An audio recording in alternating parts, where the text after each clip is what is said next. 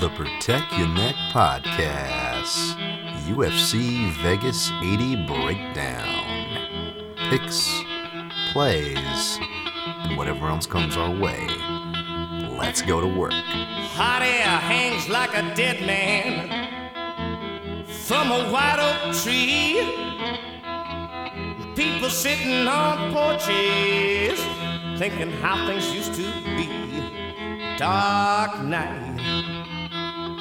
It's a dark night. Dark night. It's a dark night.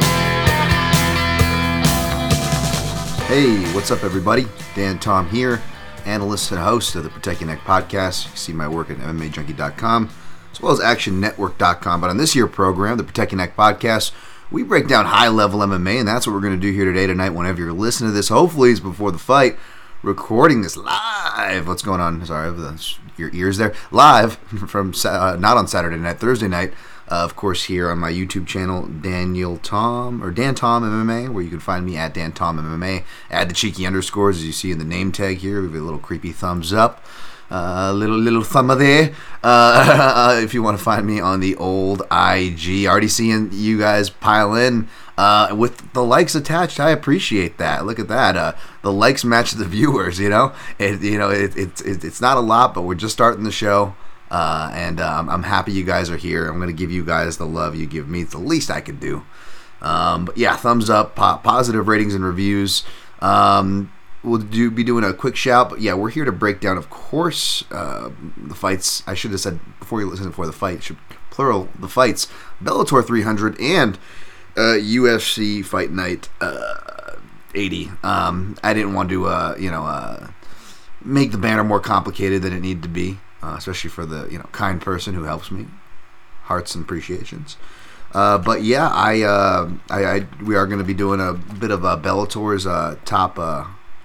Little product placement here. Matches the shirt. Thank you, D-Love. We'll get to that in a second.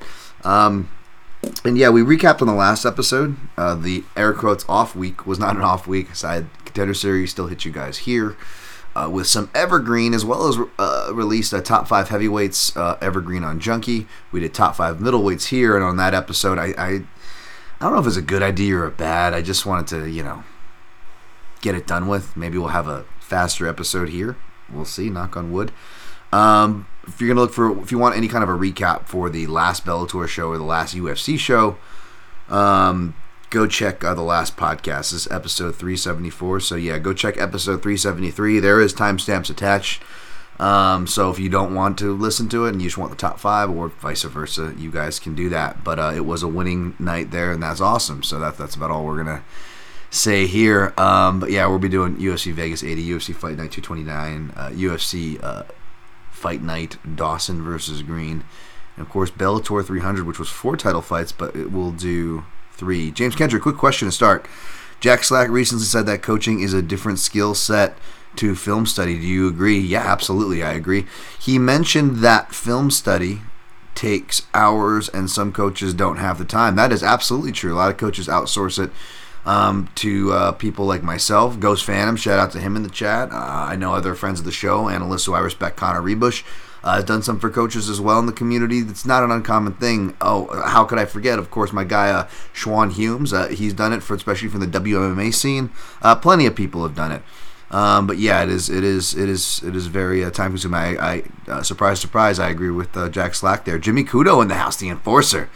Hi, boys and girls of the chat. Let's be positive today. There are already a lot of negativity around the MMA space. Let's cheer Dan on and have some fruitful convos. Well, I appreciate that. You don't have to agree with me or even cheer me on, though. I do appreciate y'all being here, and I definitely appreciate the message from Jimmy Kudo. I think we can agree with the heart of it. As far as there's enough negativity going on.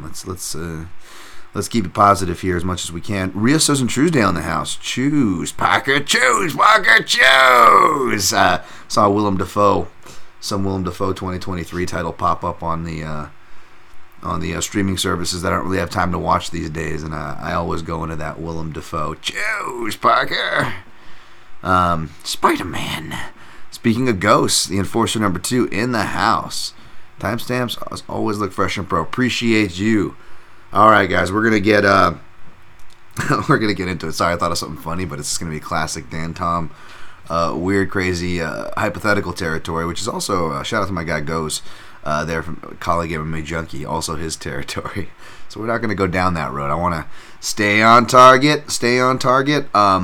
Before we get to Bellator 300, I do want to pay off iTunes ratings and reviews, 5-star ratings and reviews. I want to get some more fresh ones in there, and I'll go ahead and read off. So if yours hasn't been read yet, I will get to it. And to encourage yours being read to help the show for free, you can always do that. Go to Protect Your Neck Podcasts on iTunes, and again, smash the like button here. Appreciate that. Subscriptions, especially with the chaos that is the artist formerly known as Twitter on what's going on there. Let's build up these other ones, shall we? So all the follows and all that stuff is appreciated. MixedMartialAnalyst.com, of course, supports this here program.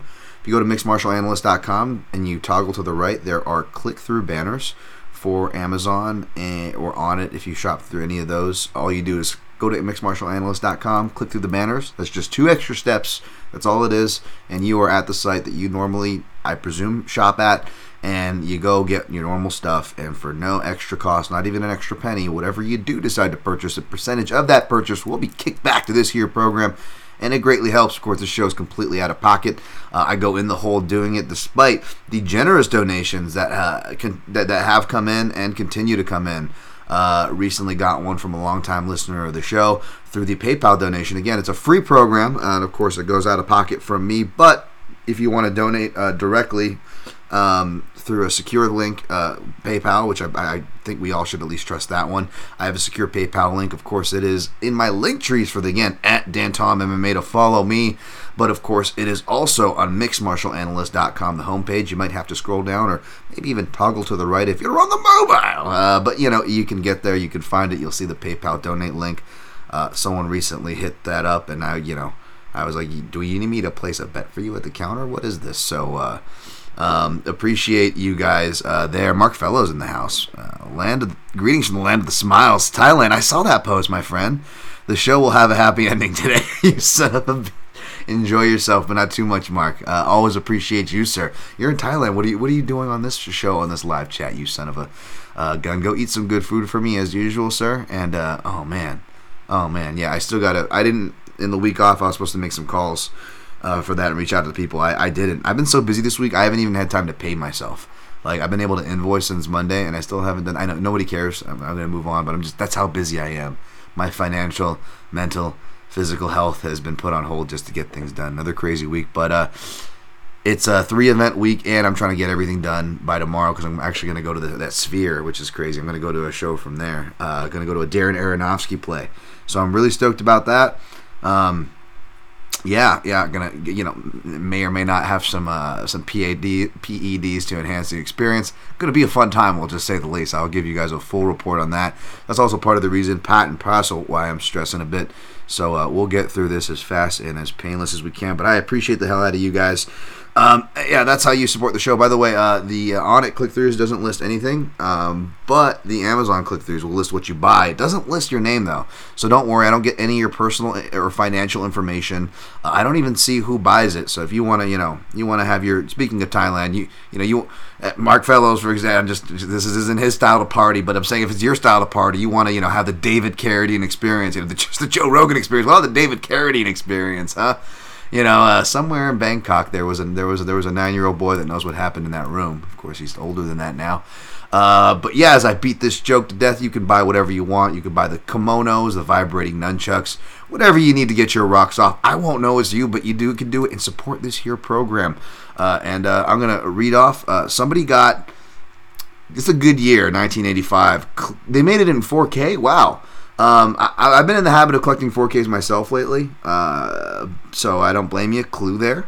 I don't know if this is the same person, but they also bought, this one wasn't cheap, 4K, Mandalorian Season 1 4K HD. Thank you for clicking through MixedMartialAnalyst.com for that. Big purchase, PlayStation 5 console. Wow, I appreciate that. That obviously is a high-ticket item that that definitely kicks back a percentage of your sale there. So enjoy the PS5. Hopefully you got some cool games. As I say that, Mortal Kombat 1 Premium Edition, whoever bought the PlayStation is not messing around. They also got DualSense wireless controller, Midnight Black. Speaking of vibrators and childish jokes, some of these descriptions sound, it wasn't PlayStation attached, like the way they word their controllers. I would, be like, wow, that's what they're calling it these days. I'm going to write that down. Notes GIF. Someone bought Flamma FVO vocal effects processor pitch correction. That pedal, that's a serious little instrument that wasn't cheap either. I appreciate you very much, whoever bought that. Somebody else got, I'm going to guess the JFK and the Clue is the same person. Someone got JFK in 4K. And lastly, but not leastly, Batman 4K. Okay, very cool. Batman. Someone is going back toward the mid 80s and beyond there, mid to late 80s there. I appreciate that. Thank you guys for clicking through the mobile. It's right, Synchro Wing. It is Bane. Yeah, you just have to imagine the fire. Sorry. Penis rises. Wait, the Bane didn't say that. Damn, what version of Dark Knight did you watch? Jin Karasu in the house.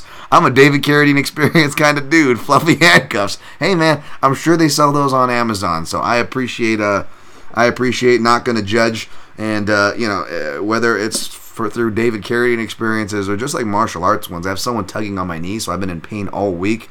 And boy, was it a good time that I decided to order up with my guy D Love, of course, the turmerictonic.com. I'm giving it a shake to the cameras. I'm going to actually, as I usually do, when I have it in stock, have some here on the program to help the anti-inflammation.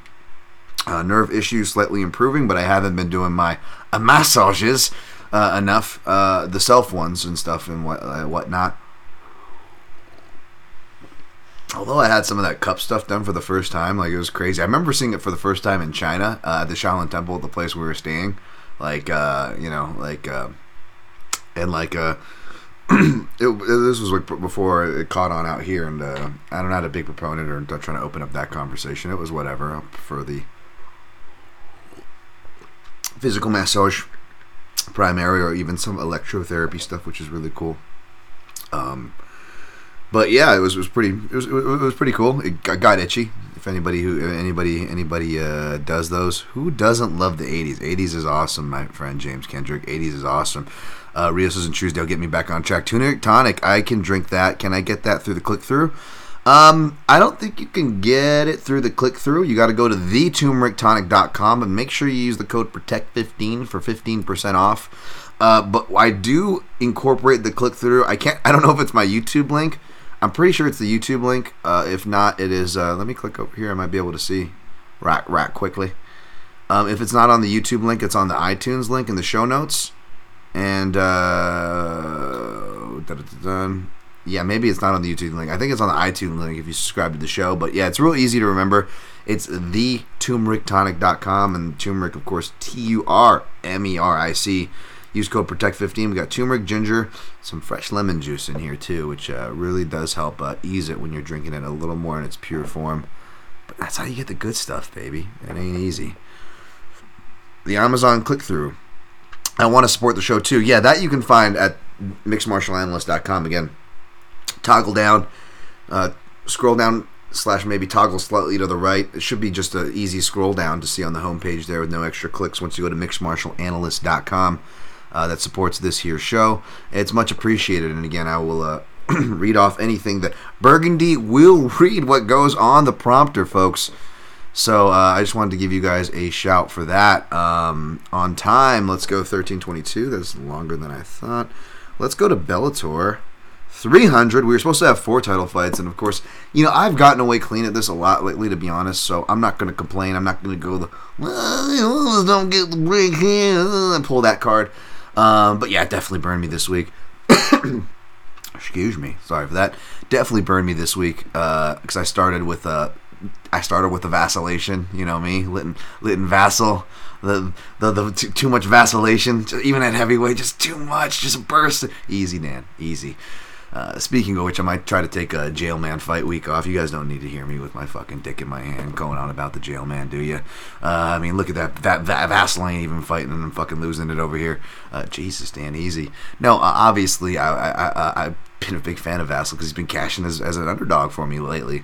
For those following along at home, and he was the one underdog that I was looking to play at Bellator. I was thinking about playing Kai Kamaka if I could have found him close to his opener at 135, and there was a 150, which was still playable chalk, in my opinion, in my usual range, as you guys know, but that left the door real fast. And to be honest, even at that point of the week, I'm already too invested in some plays all across the board. As frantic as I am, don't worry, I got some plays coming your way. We've got a heavy slate. We're going to see if we can get some gabagool. And you don't even know what that means. It's racist. It's anti-Italian discrimination. We're going to try to cash some checks, and we'll see if some fighters can avoid getting their necks cranked. We'll see. Or they can do the cranking in some cases.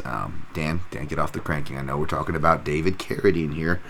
But yeah, that left the field. But yeah, Kai Kamaka's now he's more parlay piece material, up 2-1. So that brings us to we'll do the one that's not out yet that I just submitted, the final breakdown that'll be out on Junkie. 2 of the 3 are out, but of course Liz Carmouche versus Ali Malay McFarlane got odds up here. Plus 205 McFarlane, Liz Carmouche minus 270. I'm almost surprised it hasn't gone more, just because McFarlane kind of seems like she's got one foot out the door, and I'm a big Ali Malay McFarlane fan, especially for what she's done outside of the cage. I almost said outside of the octagon. Outside of the cage for Hawaiians' rights, women's rights, speaking out about things like sex abuse at schools that I've had family members go to. She's just go Alima.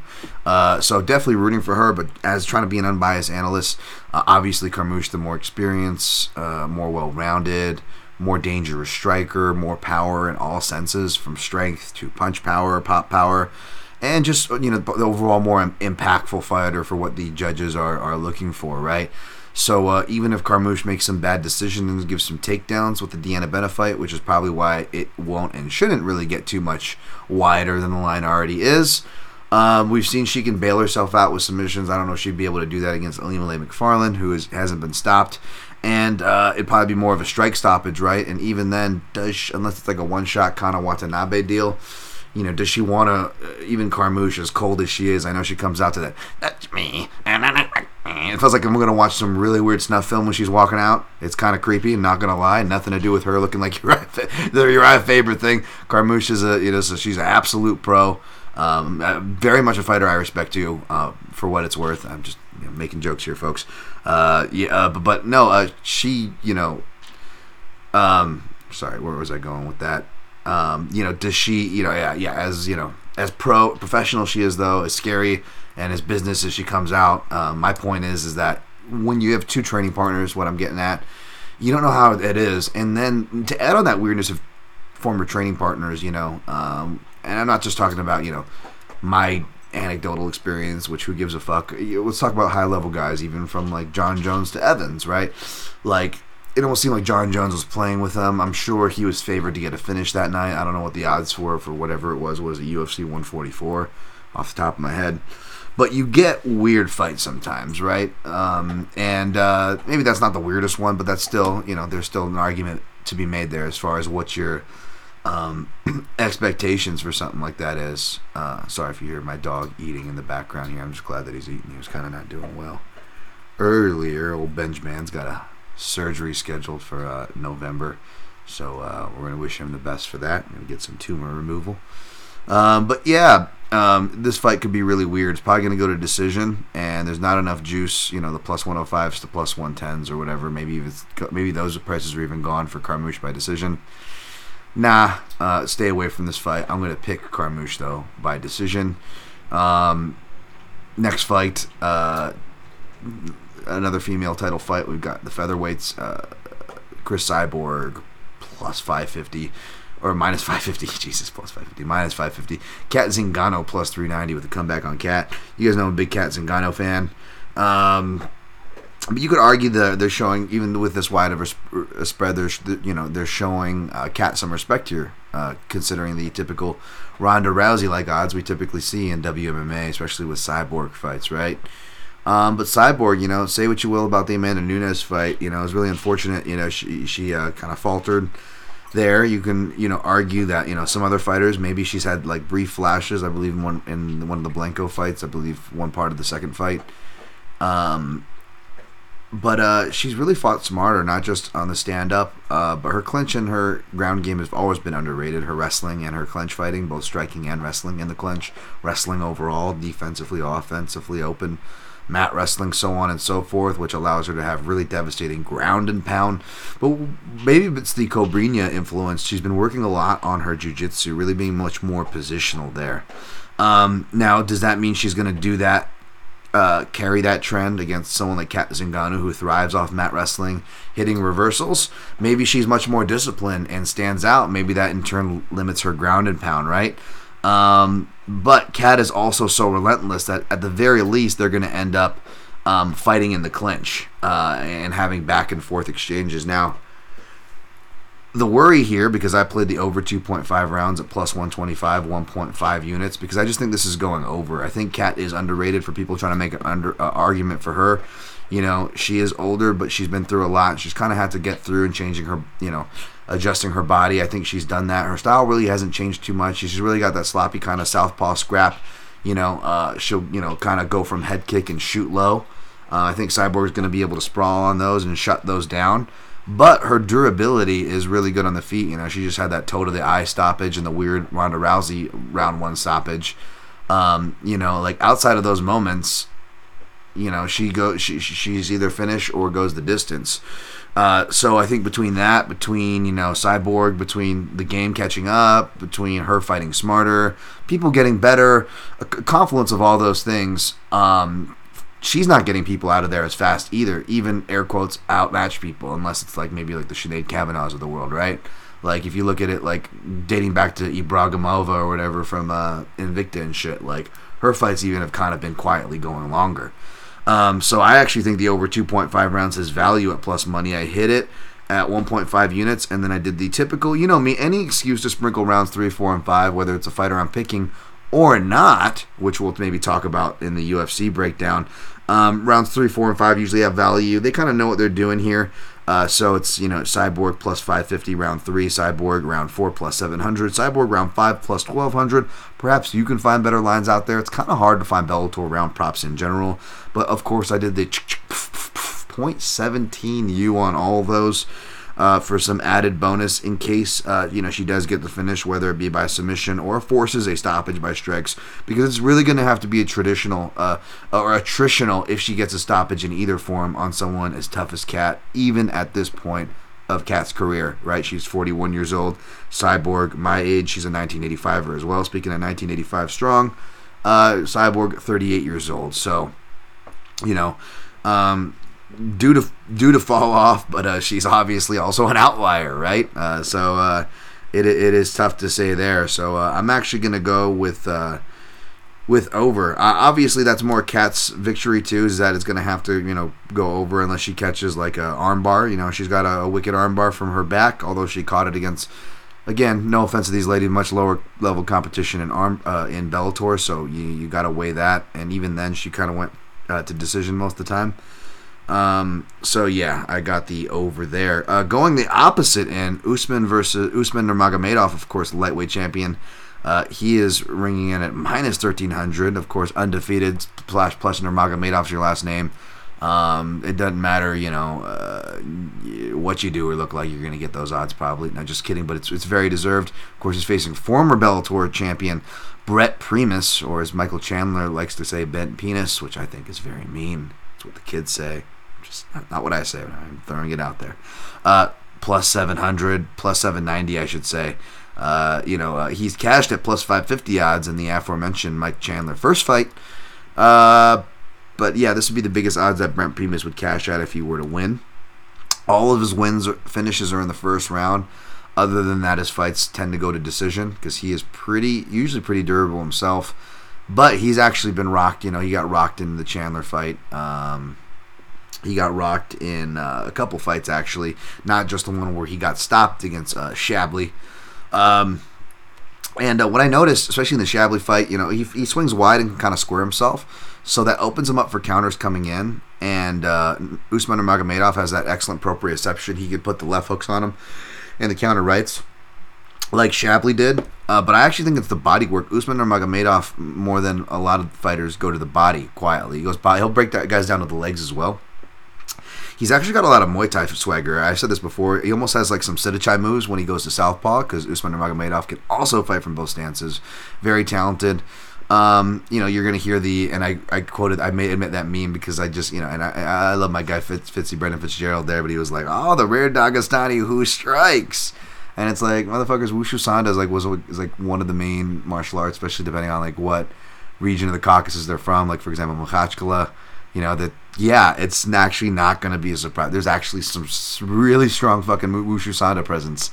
That's where the guys like Sabit come from and whatnot. And so I did the classic, the baby getting held above the water by the mom, and it's Dagestani, praising Dagestani wrestling, and the other baby trying to tread water is Sambo, and then down on the fucking coffin is Wushu Sanda. Because the way it gets talked about, and I'm sure you'll hear, depending on who's on commentary, you'll probably hear similar things again for Usman Nurmagomedov, who's not even Wushu Sanda, even though he has that Wushu Sanda flair to his kicks. Usman Nurmagomedov, again, back to the Muay Thai references, he looks like he really loves and came up watching Muay Thai.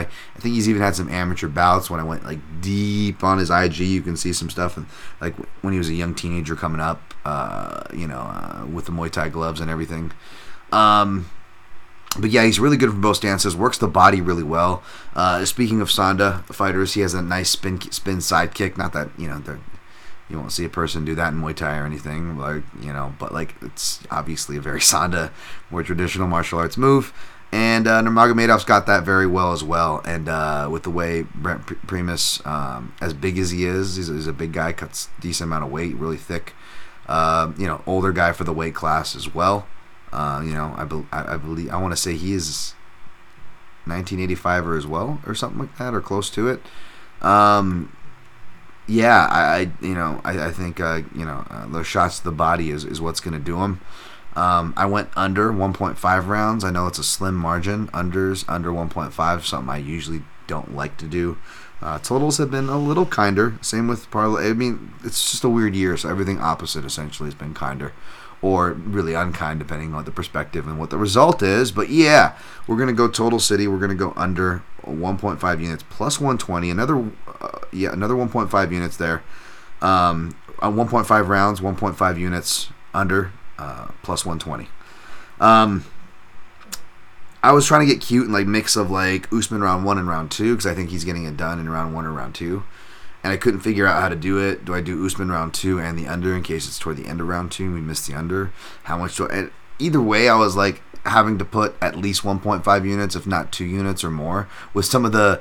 Because you're essentially priced out of an undefeated Nurmagomedov fighter. And so at a certain point, I'm like, let's just run and gun this one. If we're going to hit it, if we're going to bet Bellator, if we're going to bet this fight at these prices, you know what? The best argument is that they're giving plus money on the under. That's the only pathway to victory for not just Primus's finishes, but again, even more, I imagine, higher odds for Primus to get a decision here. So I'm going to go, and then you got, just the finishing pathways and potentials. Usman Nurmagomedov could also snatch up a front choke in a Primus never been submitted, Brazilian Jiu-Jitsu black belt. But if he's hurt and he's shooting, we've seen the front choke acumen on Usman Nurmagomedov as well. So you could also get burned trying to, play submission or TKO and having to choose, Parker. So let's just go with the under plus 120. All right, that is the Bellator breakdown. Sorry for the speed talk there. All right, 28, 30. We'll go or end there. Let's see. I'm gonna catch you guys up on the chat real quick, and then we'll go.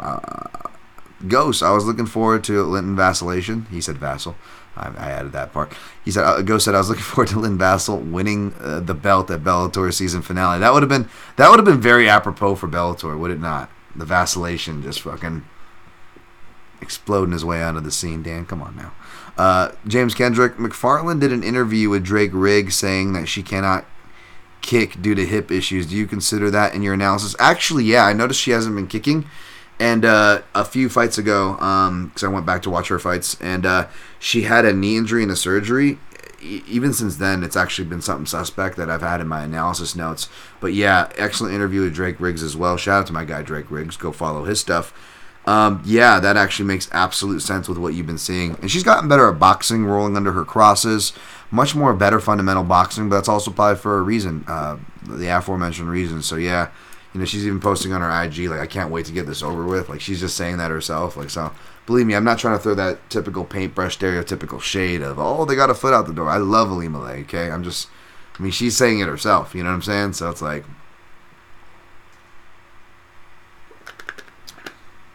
And I've gotten that vibes being around her for what it's worth. Those Bellator Hawaii shows, as awesome as they were, there's a lot of pressure on her, man, And she's already taken up a lot of rightful causes, and having that fight pressure is just, it's a lot. Synchro Wing, Cyborg versus Ngannou. It is always 2010 at Bellator. This fight seems like a time capsule. Does it not, my friend? Does it not? All right, let's jump over. 30 minutes in. We're over to UFC Vegas 80, UFC Fight Night 229, UFC Fight Night, Dawson versus King, Dawson versus Green. You guys see me retweet Grant Dawson's reply to him laughing at him laughing his ass off at my tweet where I said Grant Dawson looks like the character in every coming of age movie who tells the protagonist that they're not good enough to be there. Like, he totally looks like that team captain of the opposing team. Like, you can't be on this team.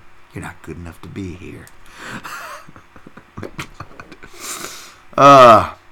Boy does he not have all those vibes, but he is the commanding favorite here. Of course, Grant Dawson minus 400, Bobby King Green plus 300 on the comeback. What did Dawson open as here? Minus 355. Money came his way. Yeah, that makes sense. I'll be honest here. I kind of had to go backwards and forwards and all over this week. Just because the way this week went. So I was doing the main event tape. I was watching Bobby Green versus Tony Ferguson as we were here. And I didn't quite finish watching that, but I think I've seen enough to see where I'm going to go. And this says all over, I am Bobby Green defender. He's one of my favorite fighters.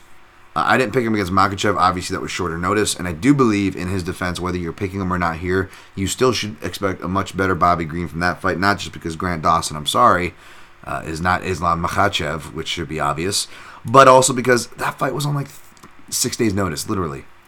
Even for Bobby Green, who loves staying active, that's a little ridiculous. He didn't have any prep for that. So I do expect a better Bobby Green, but ultimately, this feels like the classic trap, the Bryce Mitchell, Dan Ige that we just saw. Although Green, less knockout power than Ige, more active than Ige, still very similar dynamic. Likes to counter, will work the body, not a judging-friendly style, even in a stand-up fight, much less a fight with a heavy grappling pressure on one direction that takes place in the small octagon of the Apex. I call myself when I go against it, and I usually have good reason for going against it, and I was arguably still right going against it with that Dan Ige fight, but the results are what ultimately matter, and if you look back at that card, that one failed, whilst... granted it was super fluky, which is all the way Gamrot's fights are, picking the grappler in the smaller cage, by hook or by crook, paid off, right? So, arguments both ways there, different ones, albeit. But, that is something that I usually stay with, and I'll probably stay with that here as far as my official pick goes.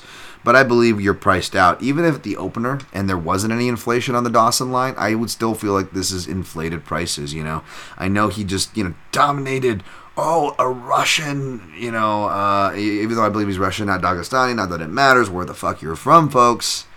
It's what your style is. It's what your genetics, what's your capabilities, your prerogatives, your habits. These things are what dictate, not what flag is next to your name in the topology profile, folks. And if you are going to go by that, at least get it right. Yeah, man. Ismagulov was one of those fighters that you think, especially because I'm one of those nerdy analysts who's not just a nerdy analyst, but also is a hipster and likes making... look at me. I make arguments for guys like Bobby Green, for Christ's sakes, right? Like, I'm that guy who make the argument for the weird guy as well, like Ismagulov. But no, I was against that crowd. I never got it. He got lucky. That fight should have, especially with the miscalled foul, that wasn't a foul. Even with that taken away, the much more damaging fighter was Guram Kutateladze in that fight. Kutateladze should have got that victory. And yeah, I admittedly didn't do heavy tape. Again, I've been all over the place, so I'm going to be honest with you guys about that. Did not go back to watch the Sarukian fight, but I went back to obviously watch the whole Dawson fight and whatnot. And again, just my opinions even from before, like, he's not a super impressive guy. He hasn't had to really face these guys, which is why even though I think it was technically 7 out of 21, which you got to take these numbers with a grain of salt. I'm not going to lean too heavily because I didn't even go back to recently refresh it. I'm going off of older notes.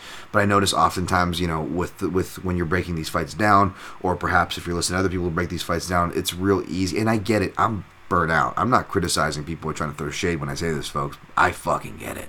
I'm just saying I think we all have the habit of naturally wanting to lean too much into these stats because it's much easier to look at these numbers than to go watch the context around these numbers. And like I always say, first and foremost, the numbers are wrong because they're untrustworthy because they are being pulled from a faulty well of information, right? Like you're not getting the right counts, whether it's these takedowns, control times being flipped, strikes, leg checks, etc.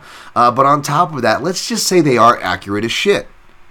You still got to be careful because unless you remember the fight frame for frame, I don't know whose memory is that good with Dunbar's number getting challenged constantly with his relentless UFC schedule. Numbers don't have context to them, right? Just like the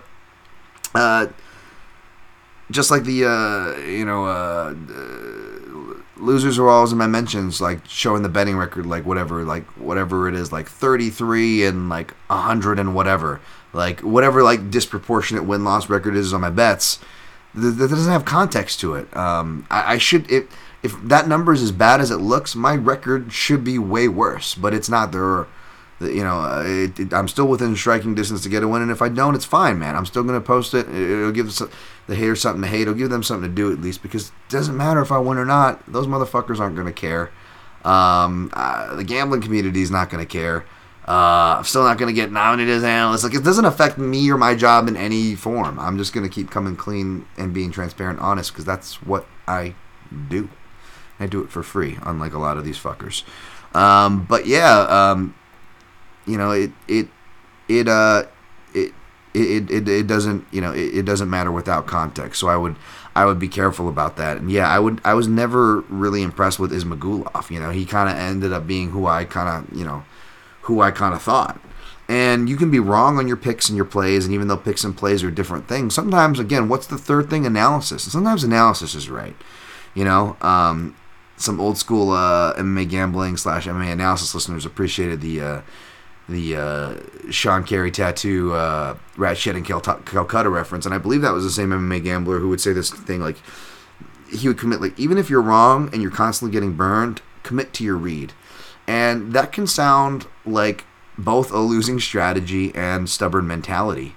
But there also is something to that. Sometimes you are proven right. Like, no, I was right about this guy, right? Like, I got burned and, like, or whatever about, like, Bryce Mitchell. But, like, you put him against a guy like Ilya Topuria and you're only going to hang, again, playable chalk range, minus 150 to minus 155 for a guy like Topuria.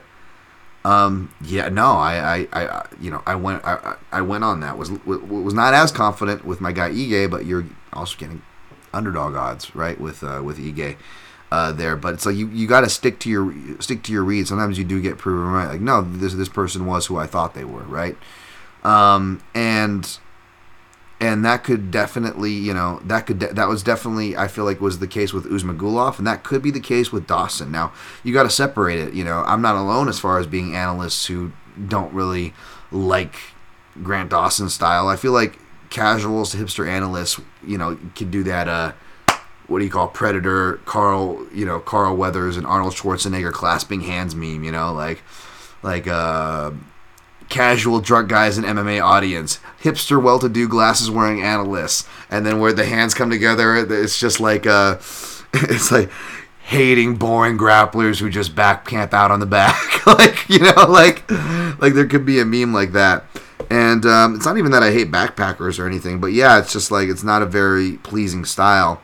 Now, what I will say, the reason why I'm probably going to end up picking Grant Dawson, even though I feel like it's all day dog or pass, I'll get into the ways that I think it'd be cool to play Grant Dawson as far as that goes. Actually, I'll pull some up right now, so that is ready. But yeah, in his defense, and part of the reason why I probably ended up picking him is he is that at that age where he should be showing fight-to-fight improvements. He's still in his 20s, I believe, right? He just switched to American Top Team, and I believe even though he had at least a camp experience, one camp before experience with the Jared Gordon one, I don't know if it's because he was still in transition. They said that his Ismagulov fight, he's 29, so he's still right at that cusp, just turned 29 this year. That Ismagulov fight, I guess, was his first full camp, or maybe it was the Marco Madsen. But the point is, in those fights, now the Marco Madsen Madsen was looking to kind of, you could tell the fight was done almost at the end of the first round, and he was arguably, kind of looked just beat by the second. And when you've got a guy going downhill like that, it's hard to know where your cardio's at, right? Like I was on a fucking island picking Ricky Glenn to beat him, and I felt validated even though it was a draw. He's saved by the bell, right? Saved by the bell. Literally, almost had him like out at the end, pointing, doing the BJ Penn, Sean Shirk thing, pointing, almost trying to call off his own fight. Real vet shit from Ricky Glenn. I was on a fucking island, and again, got away from me on that one, but I was like, no, it's there. And Jared Gordon, I'm like, I'm gonna trust Jared Gordon again, but how Jared Gordon is, whether it's my guy, I ran into a marauding crackhead and he bit off half my finger before the fight. It's always some crazy thing like before, and then he's like susceptible to, even in fights he's doing good at, and then all of a sudden like fucking losing, right? Like via injury, getting rocked, or getting your back taken and randomly choked, in a fight where Grant Dawson looked like he was gassing again, right? And then in the Madsen third round, even despite being in just like full charge for the whole fight after that first 30 seconds where he got dropped, which was a disturbing point, right? That he got dropped by Madsen. He's almost looking tired there again, but Madsen looks like he's ready to break, and then he both is rocked in the face and looks like he could get a leg kick TKO in the first 30 seconds of round 3. So obviously you see Dawson not just push through, but he gets that adrenaline spike, like, oh, there's a finish here. And then he just, as DC says, big dogs him to the finish. Now, the Ismagulov fight, we actually see improvements, both in his cardio, even though he's controlling the guy the whole way, even though Ismagulov not as good as I thought, yada, yada. Still, we got to give credit where credit's due. He looks improved all throughout the third round. And I did watch tape on these fights, by the way. It was the Bobby Green spot checking that I just needed to check, and I'm very familiar with his grappling. I just needed to see how he was still doing things, which we'll get to, as far as that Tony Ferguson fight when he sees a takedown.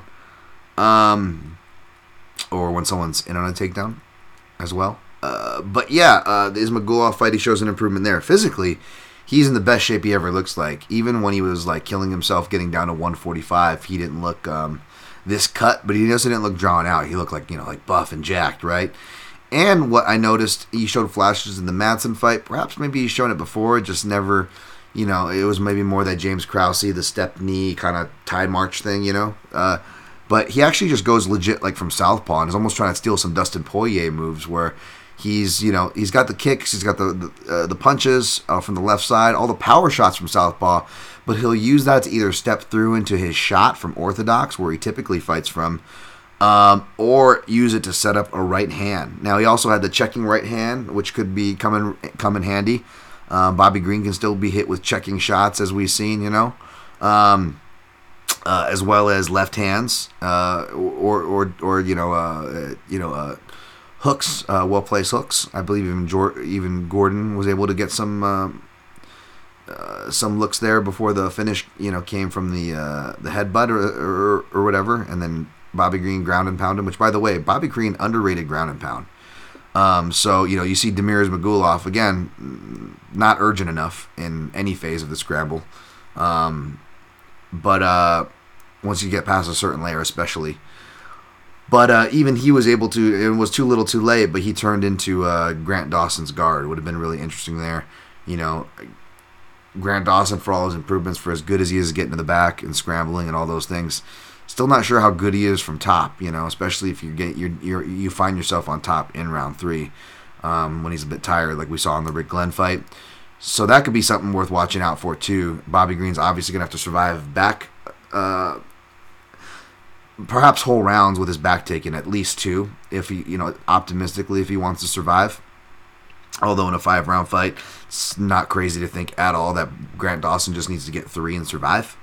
However that's spaced out, whether it's, recoup round, back take round, recoup round, back take round, And Bobby Green, not traditionally a one-punch guy, even though some underrated power. It does look like he's been sitting down more, really trying to hurt guys more. He's also been throwing much more knees and kicks, which, again, Grant Dawson, shooting from outside as he does, he likes to shoot low. We could see an Aljo Moraes type sort of deal, at the very least, maybe rock him. Those things, you don't have to have knockout power. It's just one of those things. It's just like Drew Fickett, Josh Koscheck. Those create often the worst knockouts, right? So we could even see a Bobby Green stoppage from that aspect, right? And obviously the early stoppages are on the ground are more likely for Grant Dawson. Not so much ground and pound like a Makhachev, but obviously submissions. He does have some crafty things that he likes to go for RNCs, but guys are getting so much better at that. Even Makhachev was just like, fuck it, I'm just going to pound him out. Of course, it's Islam Makhachev there. There is that. I know Grant Dawson said he called and said he's going to be Makhachev's replacement, which is a very tall order. He's going to have to get past Bobby Green first. I don't disagree with Grant Dawson being favored. I may even end up picking him here, you know what I'm saying? But from an odds perspective, I feel like it's Bobby Green all day. My heart's going to be with Bobby Green. Grant Dawson by submission, would maybe be something I would throw in a round robin, even though it's not much, plus 125, if I was both picking Grant Dawson and really behind him. But even if I pick him, I don't think I'll be really behind him because of the things that I kind of outlined. Bobby Green can actually wrestle. Shouts to my guy Feño. Was sharing some clips as well as sharing my own clips, so I appreciate all those shares, guys.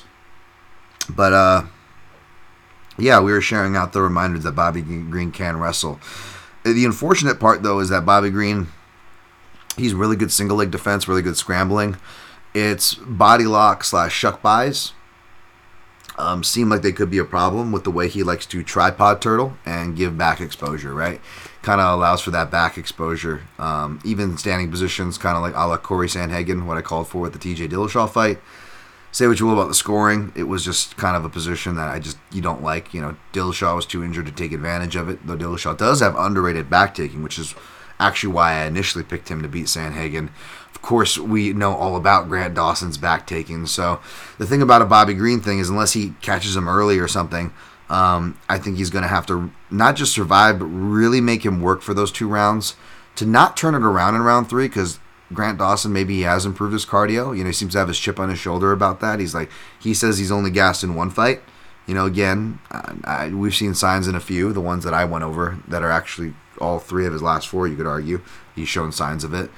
But even if he does, I don't know about rounds 4 and 5. I like Bobby Green better there. Again, not enough meat on the bone, even at plus money, plus 125 for Grant Dawson by submission.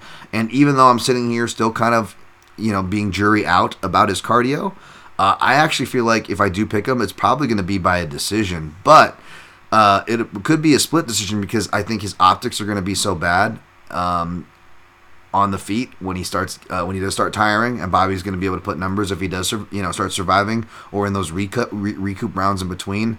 Bobby's going to be able to take a couple rounds here or there. That I think that especially even though it feels like they're almost like going back the other way, it's like they knew they overcorrected the steering wheel, which you're finally hearing other people who speak criteria talk say. Something that your boy here has been saying for a couple years now, for what it's worth, being proved right about yet again. It does feel like they're trying to almost not overcorrect, but you could argue overcorrect because it feels like this, right? It feels like this left to right with what they're liking. Even within the same judges, you know what I'm saying? So maybe we just get another one of those classic ones where, they're trying to decide between impact and damage, which, should be on greens. Grant Dawson doesn't look like his skin really shows damage. That's racist, Dan. You're being racist. I'm sorry. I'm just saying, he could get pretty marked up, if this fight goes long. What I'm leaning at here is Grant Dawson by split decision plus 1,000. I think that's worth a shot, whether you like Grant Dawson or not, whether you're picking Grant Dawson or not. I'm going to see how my night goes. I'm actually not playing anything heavy on this fight, so for once, my night will not be determined by the main event. It may not even be determined by a co-main, but of course I have a play on that, which we'll get to here in a second. So what I'm going to do is, depending on how Bellator goes, which may finish actually later than this card, so who knows there too, right? We'll see, but like, let's just say, there is a big hefty play on the fight that opens the main card. If that goes well, yeah, I'm probably definitely going to sprinkle on this fight for funsies by the end of the night, and I'll probably do a little bit on Grant Dawson by split decision if I can get it anywhere near plus 1,000. And then for Bobby Green, either do Bobby Green just by decision straight up, because that should be close to 1,000 too. Or you do Bobby Green, 0.17 you sprinkles rounds 3, 4, and 5 for funsies, and you have the Grant Dawson to catch it by still maybe getting a split decision or something like that if you got a house that is available. But yeah, no official plays as of yet. Maybe I, still end up picking Grant Dawson, but I throw Bobby Green in a round robin, right? Depending on what my round robins are allowing me to do. Maybe I do have enough time on Saturday morning to stop by the book. I'm not too fucked up from the night before. And at the house I like to play at, they don't have greatest round robins, granted, although I fixed that with my online and my official, which I'll tweet out, as well as give you guys what I'm leaning toward here, as I usually do. But yeah, that one house, if I like to get cheeky and stuff, they only let me do like round robin money lines, which means you got to pretty much pick dogs. So yeah, like like guys like Bobby Green, spoiler alert, Ricky Glenn, even though I may not pick these fighters, they would probably be on that round robin, right? Because spoiler alert, I believe they are dog or pass type of fights. So that is that main event. Bicho Pfeiffer in the co-main event, minus 500. Abdul Razak Al Hassan plus 360. Yeah, I hate betting on Hassan fights, man. It's just like ridiculous. He either finishes in round 1 or it's a bust, and he gets his first round 2 stoppage. I'm like, what is this fight? It's asking you for dog or pass from a money line perspective, and I still believe that. However, not enough to play Al Hassan. Definitely not enough to pick him. Although he's a very capable man, he could win by knockout, right? Anytime, he's always live, especially at that price tag. Not going to argue that. I will say Joe Pfeiffer, I could see him maybe not getting credit for this because of the way he talks, but the way he fights, I think he's much smarter than he's given credit for. He did talk about, studying and like almost like nailing his arsenal. It sounded like almost like the stuff I keep track on when I'm doing tape study. I appreciate a fighter with that kind of mentality. He works his ass off. Comes from an underrated camp, not just the Daniel Gracie, but also Marquez MMA, who, shout out to my guy Eric Nixick, was giving him his due daps. That's definitely a camp to watch out for. He's like this, tight buds with Sean Brady. That's his main training partner. So between that and that camp, that relationship with that camp, you're going to be getting good grappling rounds. He already shows to have a natural knack for wrestling. A real big physical guy who's only like put on size seemingly since his injury. This can be real huge. Whereas, Abdul Razak Al Hassan is doing himself favors by training up in Denver at a good camp with the Elevation fight team at obviously Elevation. But he's still carrying around a lot of. I'm not saying junk because look at him, man. Look at me. I'm not. Believe me. You know what I'm saying? Like, if I could have that body for the day. But I mean, like junk in the trunk isn't. Well, he does have a badonk. But I'm just saying, like he it could be a point of diminishing returns. You can almost have too much of the good stuff. You know what I'm saying? And he's been real hit and miss trading wins and losses at middleweight since he's moved up. If you want to go by that woo-woo analysis, yeah, I guess he's due for a loss there. But no, I think that Pfeiffer is the better striker coming forward and off the counter. So, and like he points out, he hits really hard too. But I just think he's going to have a grappling advantage here. I think he actually has the reactive shots and open shots, as well as perhaps against the fence, to take Razak Al Hassan down. Al Hassan has really good get-ups, and he does that judo tripod. So it's really hard to take his back, especially bigger guys. Like we talk about lightweights and stuff, it's going to be danger zone for Bobby Green, which is why I'm tentative and may end up probably picking against Bobby Green. But middleweight and above, you start doing that. That's why Derek Lewis is so savvy. He does the ski slope. He makes his back into a ski slope, a very almost judo-style tripod. He doesn't turtle where he's on his forearms and knees. No, he's on the bottoms of his feet and the bottoms of his hands. So you're still doing the grounded opponent thing. And you just have that big ski slope, real tough angle to kind of back take off it. Bobby Green does it too, but I still worry, not because Grant Dawson can so much take his back from that angle. It's hard for anybody to. But Grant Dawson, as we said, I know I'm jumping back and forth between fights like we saw with like Marco Madsen, even that level wrestler will hip heist and slam a guy right into that back take, classic back taker takedown, right? Body off the body lock. I don't know if Pfeiffer is going to do that or anything, but I just like the fact that he's probably going to wrestle and grapple to tire out Al Hassan. Again, Coach Marquez seems like a smart guy. I imagine his coaches are going to be in his ear about it. Joe Pfeiffer, I know you can only take their interviews for a grain of salt, but it's funny, like, he's like, be Joe Pfeiffer, and he's getting all special treatment, and he's like talking about all the fighters talking shit about him, which is, no surprise there, right? And, but it's funny, man, even in the UFC, the guys they decide to take care of, they create monsters real fast. And I'm not talking about McGregor. You don't even have to be a McGregor size. And I'm not saying Joe Pfeiffer's a monster, by the way.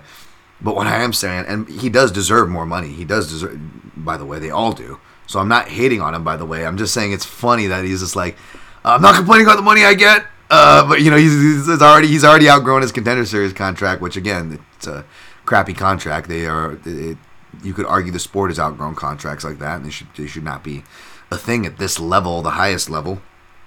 But yeah, he's done the math. He's like, he sees where he's going with another big win, but he's getting paid like he's still a Contender Series, which is already too low even for those guys to be paid, right? And so he's like politely like talking around it.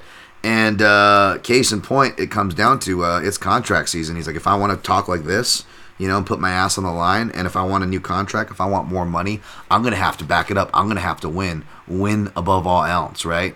And in his footage, he's doing a lot of grappling. He's been doing a lot of grappling tournaments in between fights, whether it's with other UFC middleweights like Eric Anders or my guy GM3, Gerald Mearshart. This guy's staying really active and really putting that in. And then you go even read I know they're just posts, they're just interviews, whatever, but all these dots, they have a common thread, they have a connection here, right? And you go read the actual captions of some of these posts that are showing him doing a lot of grappling. And whether it's what he's saying, what he's writing, they are the same message. I am a complete fighter. I want to show that I'm a complete fighter. I need to win. If I want what I want, and if I want to make the statements I got to get past this guy with a win to get to the next contract. It's contract season. Win above all else, folks. Grappling trends, right? And even Abdul Razak Al Hassan, who is Judo Thunder, sure, but it's no secret that, you don't have to just do the Surdog breakdown to see that he's got 0 submissions. The guy primarily uses his judo to stand, but along with trying to pace himself, which he, again, Al Hassan has openly said this, not just both his intention, his team has been down his throat for multiple camps to pace himself, and sure enough, he gets his first win outside of the second round. Sure enough, he's actually mixing in takedowns. Now, I don't think it'll do him that well against a guy like Pfeiffer. I don't know how well it will do him in general unless he's actually going to do something with the takedowns, because A, that's how fights are scored, and B, if we're contextualizing it in the overhaul with this style, how it translates over a fight, you're just tiring yourself out, right? That's a guy you want to grapple if you're fighting him, because that's what's going to tire you out. We've seen it even with wrestlers. Just because it's their base doesn't mean they can't get tired doing it. I know it's that old, early mid-aught Mike Goldberg commentary that's still in like a lot of our heads. Not trying to pick on Goldie here, but he strikes so he could do this all day, right? It's like not necessarily, especially when it comes to the grappling, because grappling's fucking hard. Judo and wrestling particularly, okay, it's fucking hard. It's tiring. So yeah. I think that's the smart move here. And so for that reason, all signs actually point to over. It's not just being cheeky, Dan chasing plus money, which, to be fair, you can accuse me of both those. But no, I think I pointed out the quiet trends on both sides on why not just the market is asking you to, but there's quiet value analysis-wise in that plus money. I got it at plus 165. I put one unit on the over. If I can find, I haven't been able to find Piper by sub for anything north of plus 500. I would like that plus 550 that I see posted around. If I can find that, I may sprinkle on that, but I'll probably just put that on a round robin instead because I've already really exposed like a pervert hanging outside of a Sunday school here. You know what I'm saying? I do not need any exposure. Damn, why do you have to use that weird analogy? But yeah, like that's what I'm gonna go for on that fight. The over is the play, and I'll be picking Piper by submission, round 2, maybe round 3.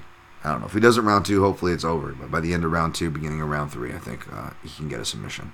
We'll go round 3. I'm playing the over 1.5. Stupid. All right. Next fight, Alex the Great White Morono plus 142. Joaquin Buckley minus 170. Okay, sorry. Thinking of an old roommate who used to have a T-shirt. I'm not even kidding. He didn't seem to have a racist bone in his body. He was from Boston, but it was it looked like a cartoon shirt. It was like a blue T-shirt, and like it had like a Star-Kissed tuna looking like cartoon shark, great white shark, and the great white shark is like doing a Tony the Tiger, and he's saying it's great to be white. It was terrible. It's very racist. I don't know why I thought of that. That was a very long time ago. I have a lot of questions about that guy. Now that I think about it, like, wow, Dan, really? You have a lot of questions about a guy wearing a racist T-shirt. I'm just saying. All right, anyways, wow. Inappropriate stuff sprinkling in.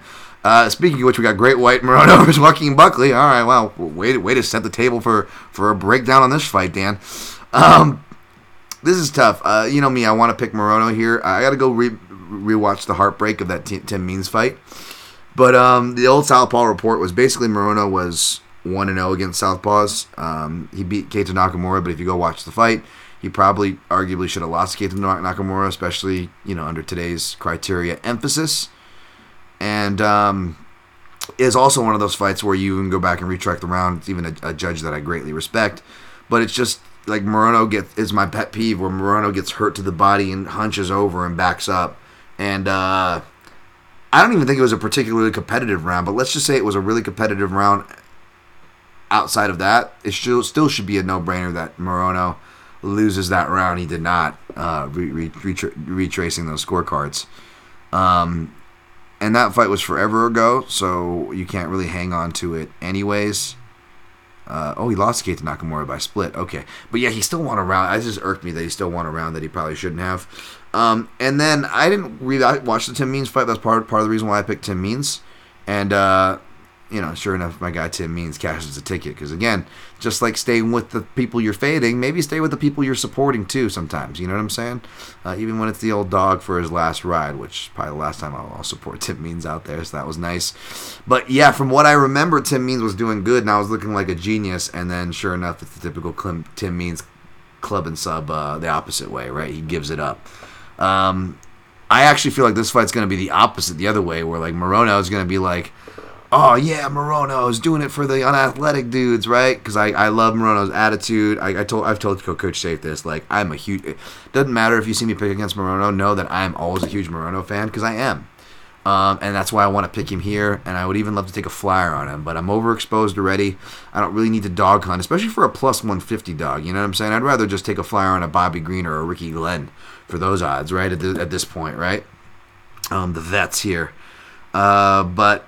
Buckley, even though his chin isn't impeccable either, like, we shouldn't be surprised if Morono rocks him here, folks. But this is the kind of fight that Morono could lose in the first round that we've seen him lose before. It's got that archetype to it. And then B, Buckley's been able to kind of dog through some fights too, and just will be having some really impactful offense, even though Morono was very consistent with his jab and his offensive offerings as well. And then, maybe Buckley gets like a late finish or a second. But Buckley could get a finish in any round of this fight. I would not be surprised, to be honest. So I'm probably going to pick Buckley, and my heart is going to be with Morono. Drew Dober, minus 500, comeback on Ricky. These aren't Sunday school kids. These are drug peddling midgets. What's your name? Ricky. Ricky Glenn, plus 360. I love me some Ricky Glenn. Stroke me, Strong. I don't know if he comes out to that, but it's just classic because he has his like handlebar mustache, and he comes out to like fucking whatever song that Adam Sandler pulls up to high school in Billy Madison, like it's still in the 80s. Remember that scene? I don't know. I think I do. Maybe I don't. It's hard to tell what the hell Ricky Glenn's doing. Whereas, like, Joaquin Buckley is jumping around everywhere, and you don't know if that's good or better. Well, Joaquin Buckley, Jesus. Drew Dober, we know what he's doing. Sorry, I'm all over the place, folks. Sorry, I'm trying to get through this. Southpaw. By the way, Ricky Glenn, his Southpaw report record here. I might have to go and spot check this, but he's actually faced a couple. Gavin Tucker, who he beat the crap out of. So that makes him 1-0. Felipe Nova, I'm pretty sure Nova was orthodox, but he could have been a southpaw. Evan Dunham's a southpaw. Lost to Evan Dunham, but I didn't go back to watch that fight, over half a decade ago, to see if Rick Glenn had moments. Rick Glenn also took that fight on short notice. It was a competitive fight too, back and forth, despite being a UD kind of a deal. So there's that. And then, those are the only two. Even going back to his regionals, Johnny Case would switch stance, but was mainly a orthodox fighter. Drew Dober wants to be more defensively minded, he says, going into this fight. That's what he was reminded of, but I don't know if he could, Ricky Glenn will allow you to have a conservative fight. I don't know if the small cage will allow you to have that with their styles in particular. So it's going to be violence, and all signs point to Dober probably ending this early. But now he's been shown to be hurt sometimes, and Rick Glenn, even though he's not typically a one-punch guy, you got that Joaquin Silva result in your head showing that, oh yeah, he can still thwack.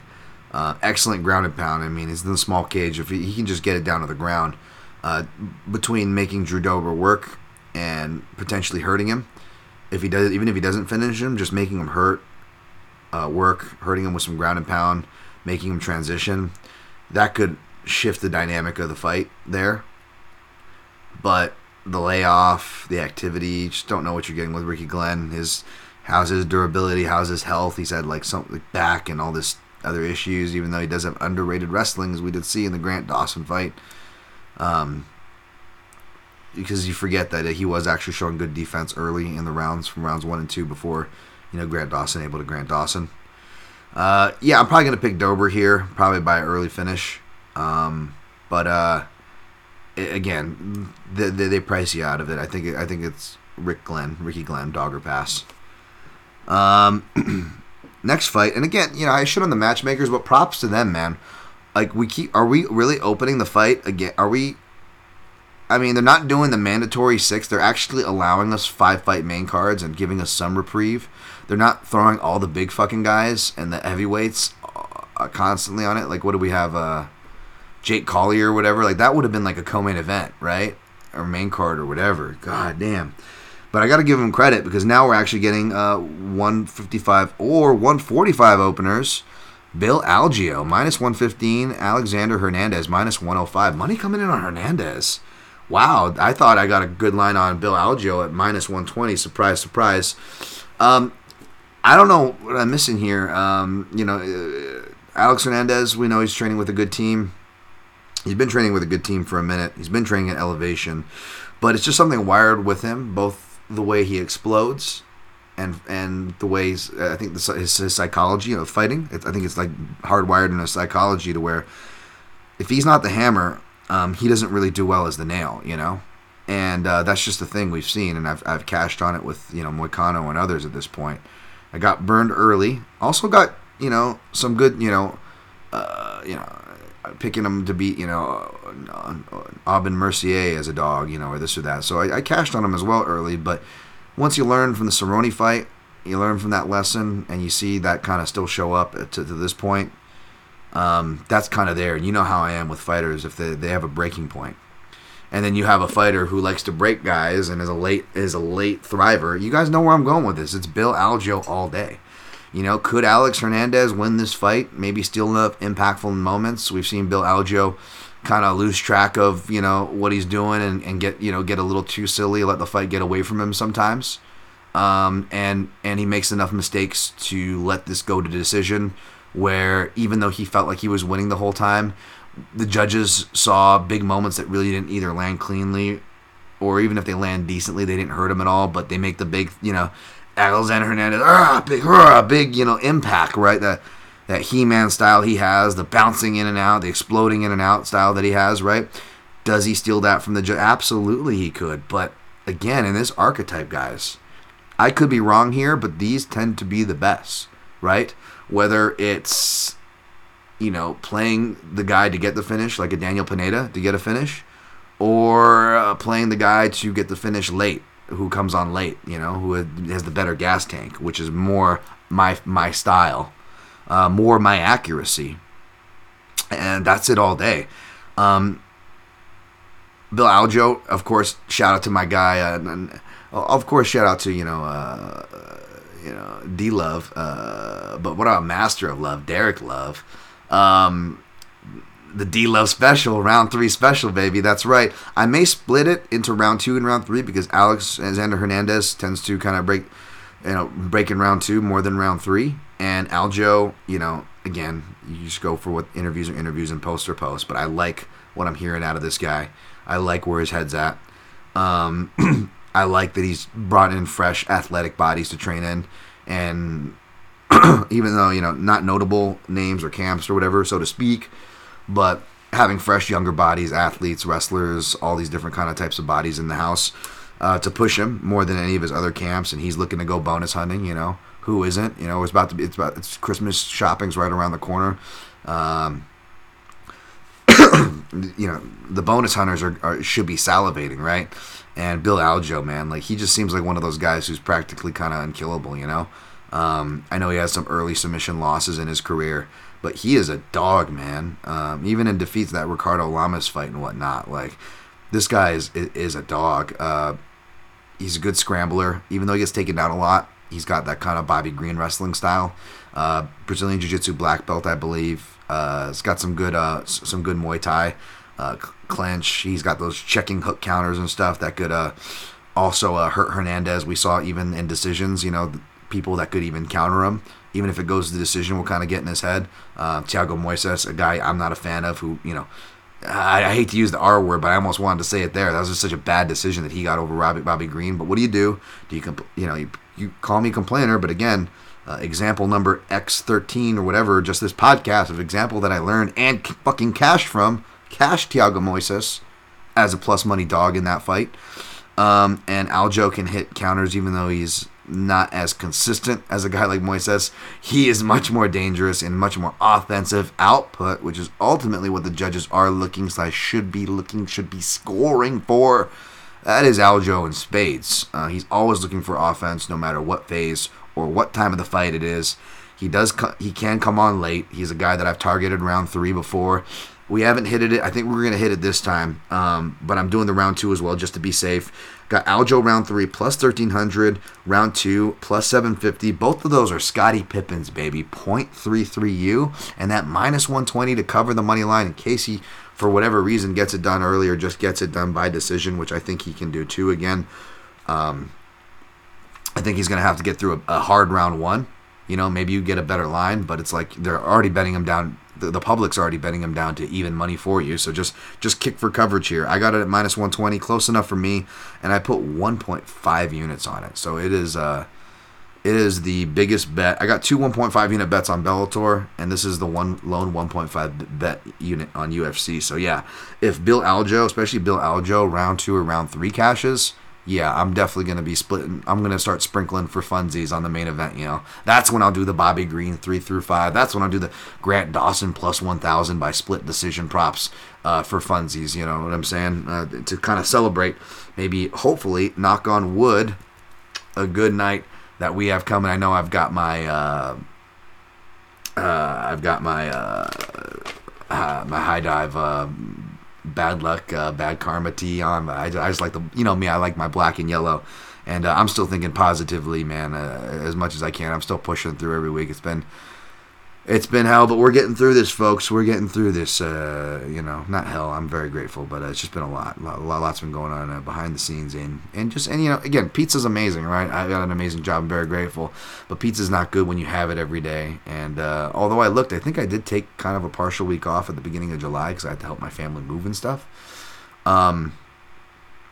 Yeah, again, I didn't get a week off, so I think I did the math. I'm working 21 weeks straight with no days off till Halloween, so that's just not healthy for you. So, but hey, man, we're making it happen. Still losing weight, still getting things done around the house, still bringing content to you guys, even on the off week. Still doing it, man. Evergreen analysis, betting to nerd shit. We got you covered.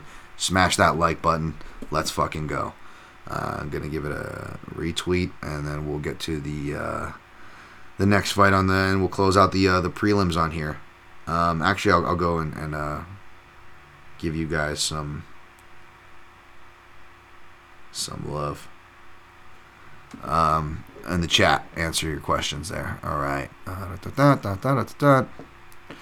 Here we go. Synchro Way, no, the Jack Slack timestamp podcast. What's up? Hello. It would be wrong of me to open an Amazon. Would it be wrong of me to open an Amazon click through or donation to fund my project of Tamps? No, not at all. In fact, if you do, let me know. I will gladly, for all the help you've given me, I will gladly help and promote that. Give you a shout personally, just because you seem like a good dude, man. Sammy Arnett. The Ismagulov versus Kutalatse fight was a banger. It was an absolute banger.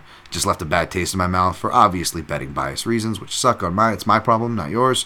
But yes, you're absolutely right. Ghost, my favorite part of the Ismagulov game is his body jab. Yeah, he's got a nice body jab, and or the habit of reaching with his right hand to square his stance with stabbing with the body jab. Yeah. I feel you there. Jin Karasu, did you know Mike's MMA picks? He has a cool show like yourself. Yeah, man, I know Mike. Mike is a very friendly guy in the betting space. I know I talk a lot of shit about betting space. There are good people in it, and I will try to shout those people out as much as I can. And Mike's guy, I have shouted out before, and we'll shout out again. Mike's MMA picks. Go check out his fight day breakdowns. James Kendrick, how do you escape the body triangle? Is it impossible to escape? No, it's not impossible to escape. There's the typical way, which they always tell you on commentary, go to the side to unlock it. Ismagulov and lighter weight fighters, skinnier guys, they can't actually just turn into it. It's tough. You usually need some kind of assist, like a 2-on-1 baseball grip, 2-on-1, rotate the hand, maybe get your head pressed outside of their tricep and turning in that way. That might break the triangle, or if you were sly enough and get a good angle enough, you can turn in and reverse him that way. Yeah, and I'm sure there are many more ways that people better than me can articulate. Ghost, also a fan of Bobby Green's understanding of creating counter pressure to disrupt positions, like you term from Synchro exampled, I think. Yeah, no, I appreciate that shout. Yeah, I love counter pressure. Part of the reason why I'm hurting is because the guy kept going for leg locks, and I was just creating that counter pressure. I'm a little careful about, especially guys who don't know what they're doing when you get hurt when you do the spin and spin outs, especially if you're deep in. But I had a guy that kept going for him, and I just did the cross. I just like a body triangle, figure four my leg, so to speak, there, like a triangle choke to protect him with the leg that's getting caught. And then I immediately look to sit up and in to the attacker. And even though you're also giving them debasing pressure to go deep under you and kind of change the angle on the leg lock, as I go in, I reach and I usually try to grab them here, under their arm, grabbing up, or under their arm, grabbing up here. And all I need is that grip, and then I pull myself into them as they are between me and the mat. I am the hips high pressure, and you pull that, and that breaks their grip. And then I actually fell right into an arm triangle and was able to tap them with an arm triangle. It fell right into. And it's all from counter pressure, baby. Rios is in Truesdale, pervert hanging around a Sunday school. Love the analogy. I'm going to use that one at random times. Won't make you very many friends, but you can use it. James Kendrick, instead of the R word for bad decisions, you can use the word redacted like Jack Slack does. I like that. Shouts to Jack Slack. X equals Xed equals tweeted. I got you. Cool.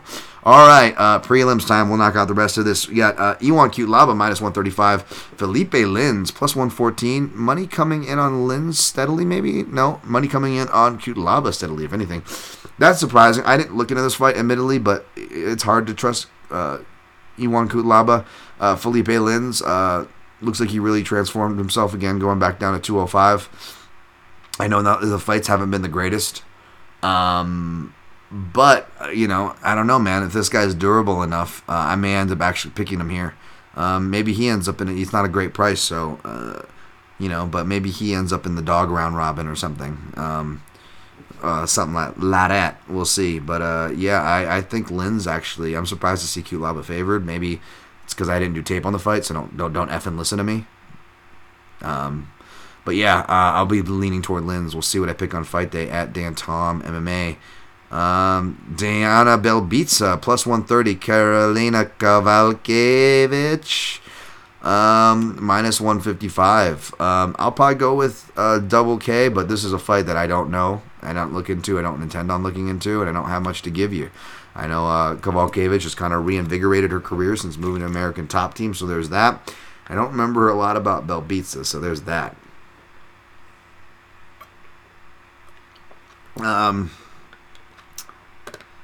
Richie Lang, the Mongolian Murderer, minus 108.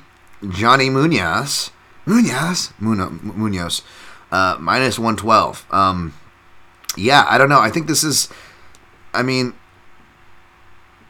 minus 150. I think I agree more to that, and that's still playable chalk, not just from my definition, but with the context of this fight. I know. You're falling into the trap to bet back Orichi Lang. Well, he was really good to me, and then he got randomly knocked out by Ayman Zahabi. Was that kind of a fluky thing? I don't know, but the problem was it was only 4 months ago. So I usually like 6 months between the knockout losses, but sometimes they come back, and that recency bias, although it's not just recency bias, is in the negative connotation that we and I am attaching to it, the shade, if you will. It's justified recency bias, right? It's head trauma, something we should take seriously. Not just as gamblers, but as human beings. But yes, as a rule, whether it's for gambling or concern or any of those things, I like 6 months, not 4. That definitely is a flag. I'm going to keep that same energy and admit that. But Johnny Munoz is not a big knockout puncher. He's got a good jab, but he really hasn't developed a lot of that. His main thing is jiu-jitsu, but he really hasn't developed his wrestling in, a division that has some good wrestlers, at least very good defensive wrestlers, and he's more likely to maybe even do a guard pull. Now, he can be in ugly fights, and the small cage caters itself to an ugly fight, so maybe we get that, but even in that case, we get an ugly fight that goes to decision, and, Arichi Lang, you can look at the round 3 ended the Jay Perrin fight, like he took more shots, even though he was comfortably ahead. You don't like to see a guy take those shots, and I agree. And you could argue even more so when you see what happened to him in his last fight, So hopefully he took the memo. But you know me, I'm a big fan of these Asian fighters that cross train over at the Fight Ready. Orichi Lang, the Mongolian Murderer. I think he can do that. Johnny Munoz, I know he has 2 TKOs on his career. One of them is listed as a KO. It was a half decade ago against some guy named Anthony Zender. The other one is in 2016 against a guy named Gore Manasaki, and these are like King of the Cage. Like, who knows who these people are? Let's see what this guy's record is. 6-13. Yeah, there's that. That's who he knocked out. I feel like this is Orichi Lang all day, any way he wants kind of a deal. And you're going to give me down at even money. I got him actually down at minus 105. I think that's where it was going to tap out, so I just pulled the trigger. Just over a unit, 1.05. I did 1.50. That's a unit and a half for Algio. But for Orichi Lang, it's 1.05 to match the minus 105, so I get a clean 1 unit return. Hopefully here. And I won't make a break on it, but, everything counts. Everything adds up. So, I didn't do heavy tape study on that, but I've done obviously heavy tape study before on Orichi Lang. And from interviews to tape on Munoz before. So I will admit that, folks. as bad as that is to say. I mean, that's how most people do their plays, whether they admit it or not. But yeah, I come clean with it. So not that I'm telling you guys to tail me anyways, but you know how it is. All right, next fight, if I might. Kanako Murata minus 325. Vanessa Demopoulos plus 260. The line keeps going up. I wanted to pull a trigger on a plus 280 because I feel like plus 280 and above, you pretty much have to auto bet. Not just WMMA dogs, lower level, but was not impressed with Kanako Murata. She's coming off a really long layoff after getting her arm broken by Verna Jenny Droba. And Demopoulos will throw herself some kicks. She does have some opportunism and some pop for that division and the WMMA. And even though Kanako Murata, grappling is her strength, the more finishing fighter threat, you could argue, is Demopoulos, right? She is a Brazilian Jiu-Jitsu black belt herself. She is working with one of the two coaches I'm familiar with, one that I'm working with right now for grappling, my guy Bryce Harley, who's worked with everybody from like Claudio Gadelia in the past to others. He's a black belt, very active coach at Extreme Couture. And then, of course, Dennis Davis, I believe, as well. Unheralded, the Piranha, old school, fought Nate Diaz, old school Team Quest guy. So she's been getting good rounds out here in Vegas. She usually loses by decision. Again, opportunists who are the more finishing threat. You got to balance out somewhere, right? Whereas Murata, she's kind of half and half. Half her wins come by finish, and half by decision. So I think Demopoulos is live all day. I'm going to be picking her. Part of me wants to just shoot a play on her. I wanted to finish running the full comb through this Bobby Green and Grant Dawson fight first, and to be honest, even regardless of that, I just think I'm over budget right now, or I'm right on Hun. Yeah, I mean, I'll be betting just slightly over my 7.5 unit average. I'll probably be right at 8 units to just above 8 units, maybe even more. We'll see. Probably more, actually. So, yeah, I don't know if I want to do that. Plus, do I really want to double down? I mean, if even though Piper by submission would make sense, especially if I save myself playing it, I put in the round robin. But Algio, but round 3, of course, I got to play my round props in the round robin. That was going to be another one. If I'm limited, or if you want to make the argument, do I really need Aljo round 3? Look how much I'm already over 2 units exposed on Aljo. Do I need him in that round robin? If he wins, he's going to pay off for me. He could potentially make my night if he wins alone. Do I need him in that round robin? Even though he is so far one of the more confident plays between both cards for me. You could argue that I don't need him there, right? But even if I do put him there, that still leaves 2 slots. Again, Alex Morono, not sexy enough, the number, and I'm not picking him. Not picking Rick Glenn, but that number is sexy enough, and so is Bobby Green, but maybe I could save that for the off track where I have to have all dogs, right? But for this one, I got 2 slots open, and I'm already planning to put Vanessa Demopoulos definitely in the round robin. Maybe I put Felipe Lins in there as well. Again, there's not a lot that I like on the Morono-Buckley fight. Glenn Dober, as far as props go, it's real dangerous to play that game there. And we'll get to the rest of them. I mean, Arichi Lang, I'm already kicking for coverage with his money line, and it gets even real shifty trying to play totals or methods on those fights. So yeah, I wouldn't be surprised if I end up with Aljo round 3, Piper sub, Felipe Lins, and Demopoulos money line for the round robin or something like that. But yeah, I'll be picking Demopoulos, not just in Toutmaster, but for my actual pick. Mateusz Mendonca, minus 245 with the comeback on Nate Manas, baby. Ass to ass. No, Requiem for a Dream, Manas. Plus 200. Yeah, I don't like this. Both guys are like bantamweights killing themselves and go down to flyweight, so that's interesting. X factor. And I don't know if Manas' game necessarily needed to go down to flyweight, to be honest. I haven't watched tape on this one. I got to refresh myself on Mendonca. I'm sure he's favored for a reason. I'll lean that way, see what I pick on fight day, but I am in no rush to go do tape on this fight or play it, to be honest. All right, lastly but not leastly, JJ Aldridge. Cast around 2 for JJ Aldridge. Plus 124.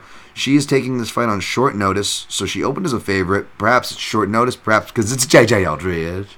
The line is completely flipped to Montana De La Rosa is now the favorite, minus 148.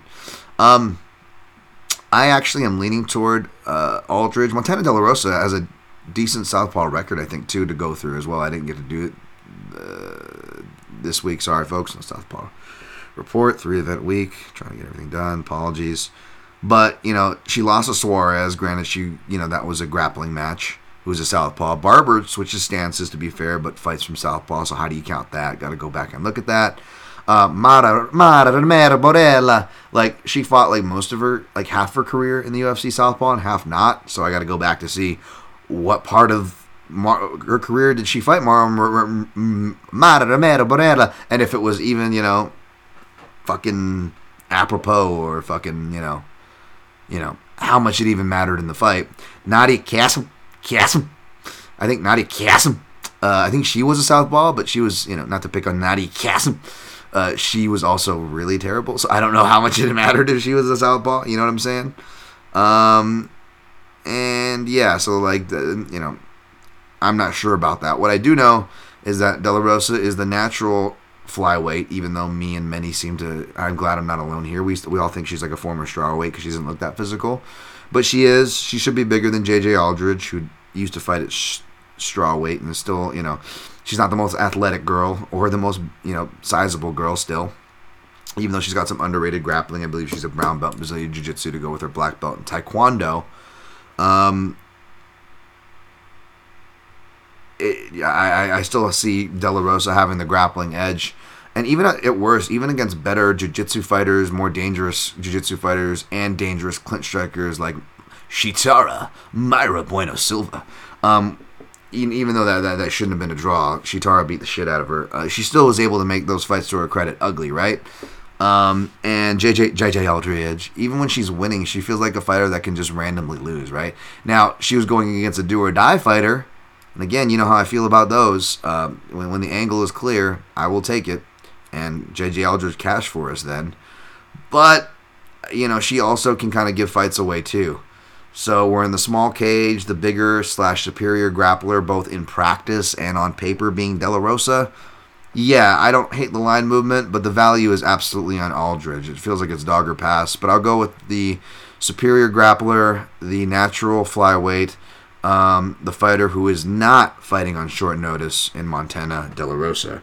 All right, how did we do on time before we clean up the chat and recap? Because we still went an hour and 30. Fucking Christ, Dan. You really skipped 2 recaps and you still ended up that long? Sorry, folks. All right, I'm going to clean up the chat here.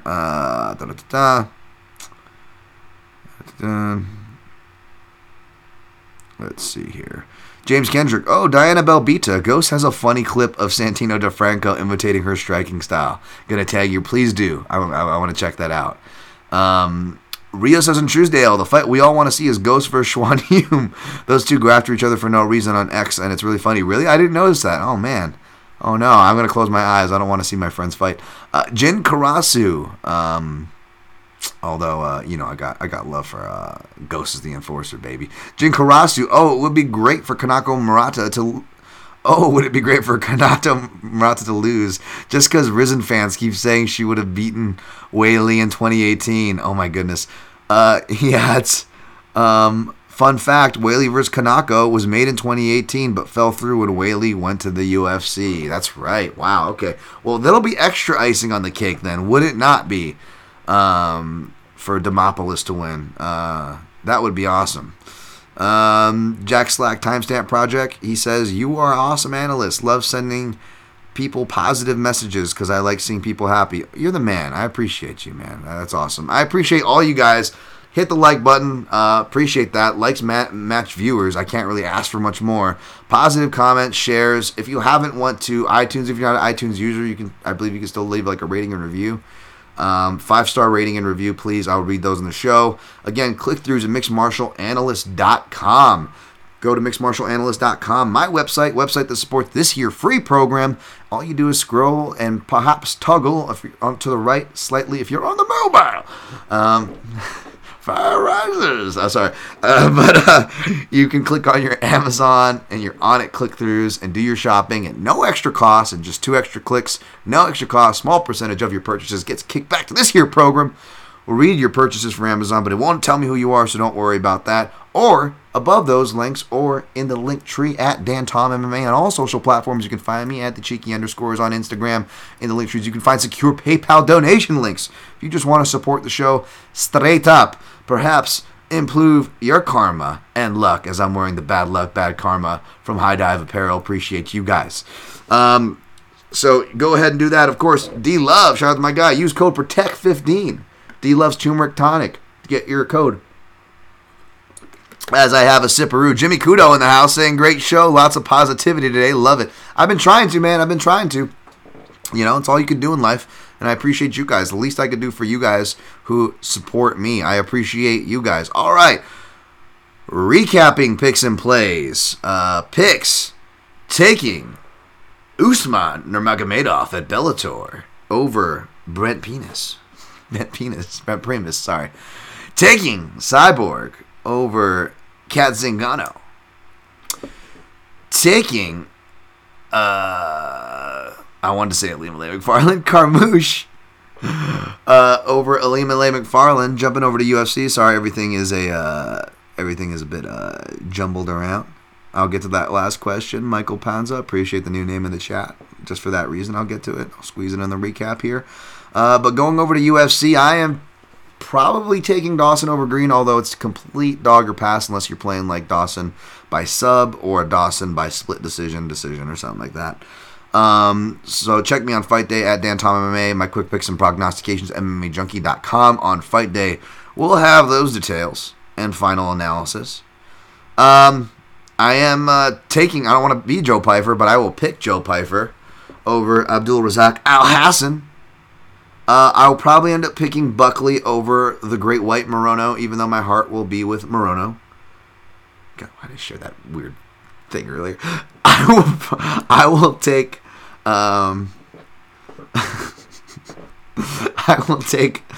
my heart will be with Rick Glenn, but I'll probably take Drew Doba. Tick toys, Drew Doba. Tick him as tick toys. Over Ricky Glenn, even though it's a dog or pass from there. Bill Algeo, baby. All day, Bill Algeo. Give me Algeo over Hernandez, a.k.a. Mark Wahlberg from Fear. Probably going to take Felipe Lins over Cute Laba, but see if that's for sure, whether it's as a pick or a round robin play or not on Fight Day at Dan Tom MMA. Probably be taking Karolina Kowalkiewicz over Diana Belbitsa. Again, check me for my final picks and plays at Dan Tom MMA, the artist formerly known as Twitter, on Fight Day. Taking Richie Long, the Mongolian Murderer, over Johnny Munoz. Taking Vanessa Demopoulos over Kanako Murata.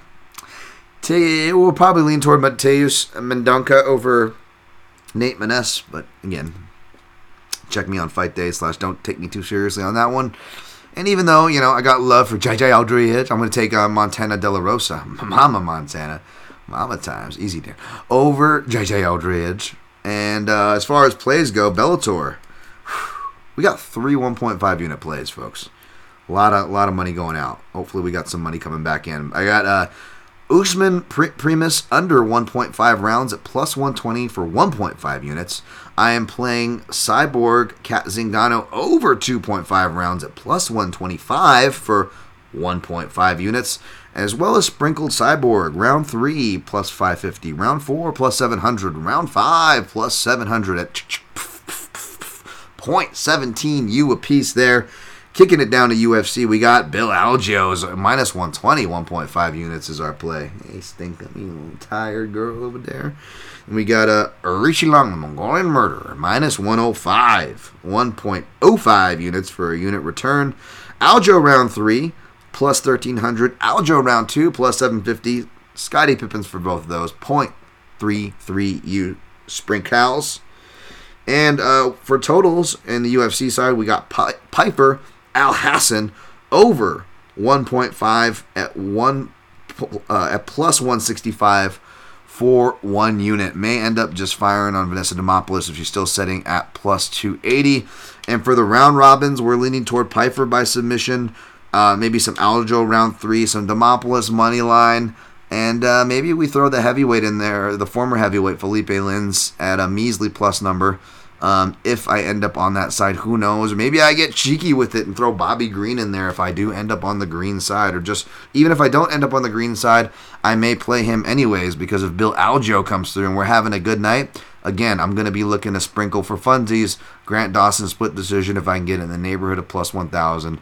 Bobby Green decision, which I got to imagine is going to be between 800, hopefully, plus 800 to plus 1,000 range, somewhere in there. Maybe sprinkle small on Bobby Green rounds 3, 4, and 5. Regardless of what side you're on, that'll help you make you feel alive, baby. That's what I'm looking to target. Of course, I'll post everything at Dan Tom MMA. I'm going to go post my picks after this. Again, I've barely had time to eat. I even made time to go see my grandma today. Barely had time to sleep. Even pay myself. Do therapy. Believe me, folks, it's not because I'm being fucking lazy here. So I'll get it up on the Action Network app, as I always do, as I always account for. Hopefully you appreciate this free stuff here. Michael Panza says, what's up, Dan? Have you ever been offered any analyst job at regional promotions? You're great at what you do. Keep up the good work. I appreciate that, man. Hopefully, again, if I can do good and end the year with some extra ducats, I'm going to use it to travel. I'm also going to use it to buy a suit so I can start really putting myself out there and offering these regional promotions and knocking the door down. Let's get me some analyst roles. I will make the former fighters or whoever else is in that booth look good. They can travel off my coattails like other analysts who perhaps in the UFC have used my notes and helped before, believe it or not. So I'm going to be fighting for my chance. You can either complain about it or get the fuck out and do it. I'm trying to get the fuck out and do it, but I got to get money first. I'm a slave to this capitalistic bullshit. I'm living check to check as well, folks. So let's cash some checks. Let's get some good karma our way. I know the shirt says bad luck, but it's good luck, baby. We're going to turn it around. I'm in a good mood. You got to notice the positivity because it ain't bullshit. We're pushing through. Rain, sleet, or shine, winning or losing year, I'll be accounting for it. We will be here. Hit that like button at the PYN Podcast on all social platforms. At Dan Tom MMA with the cheeky underscores for the Instagram. Support the show.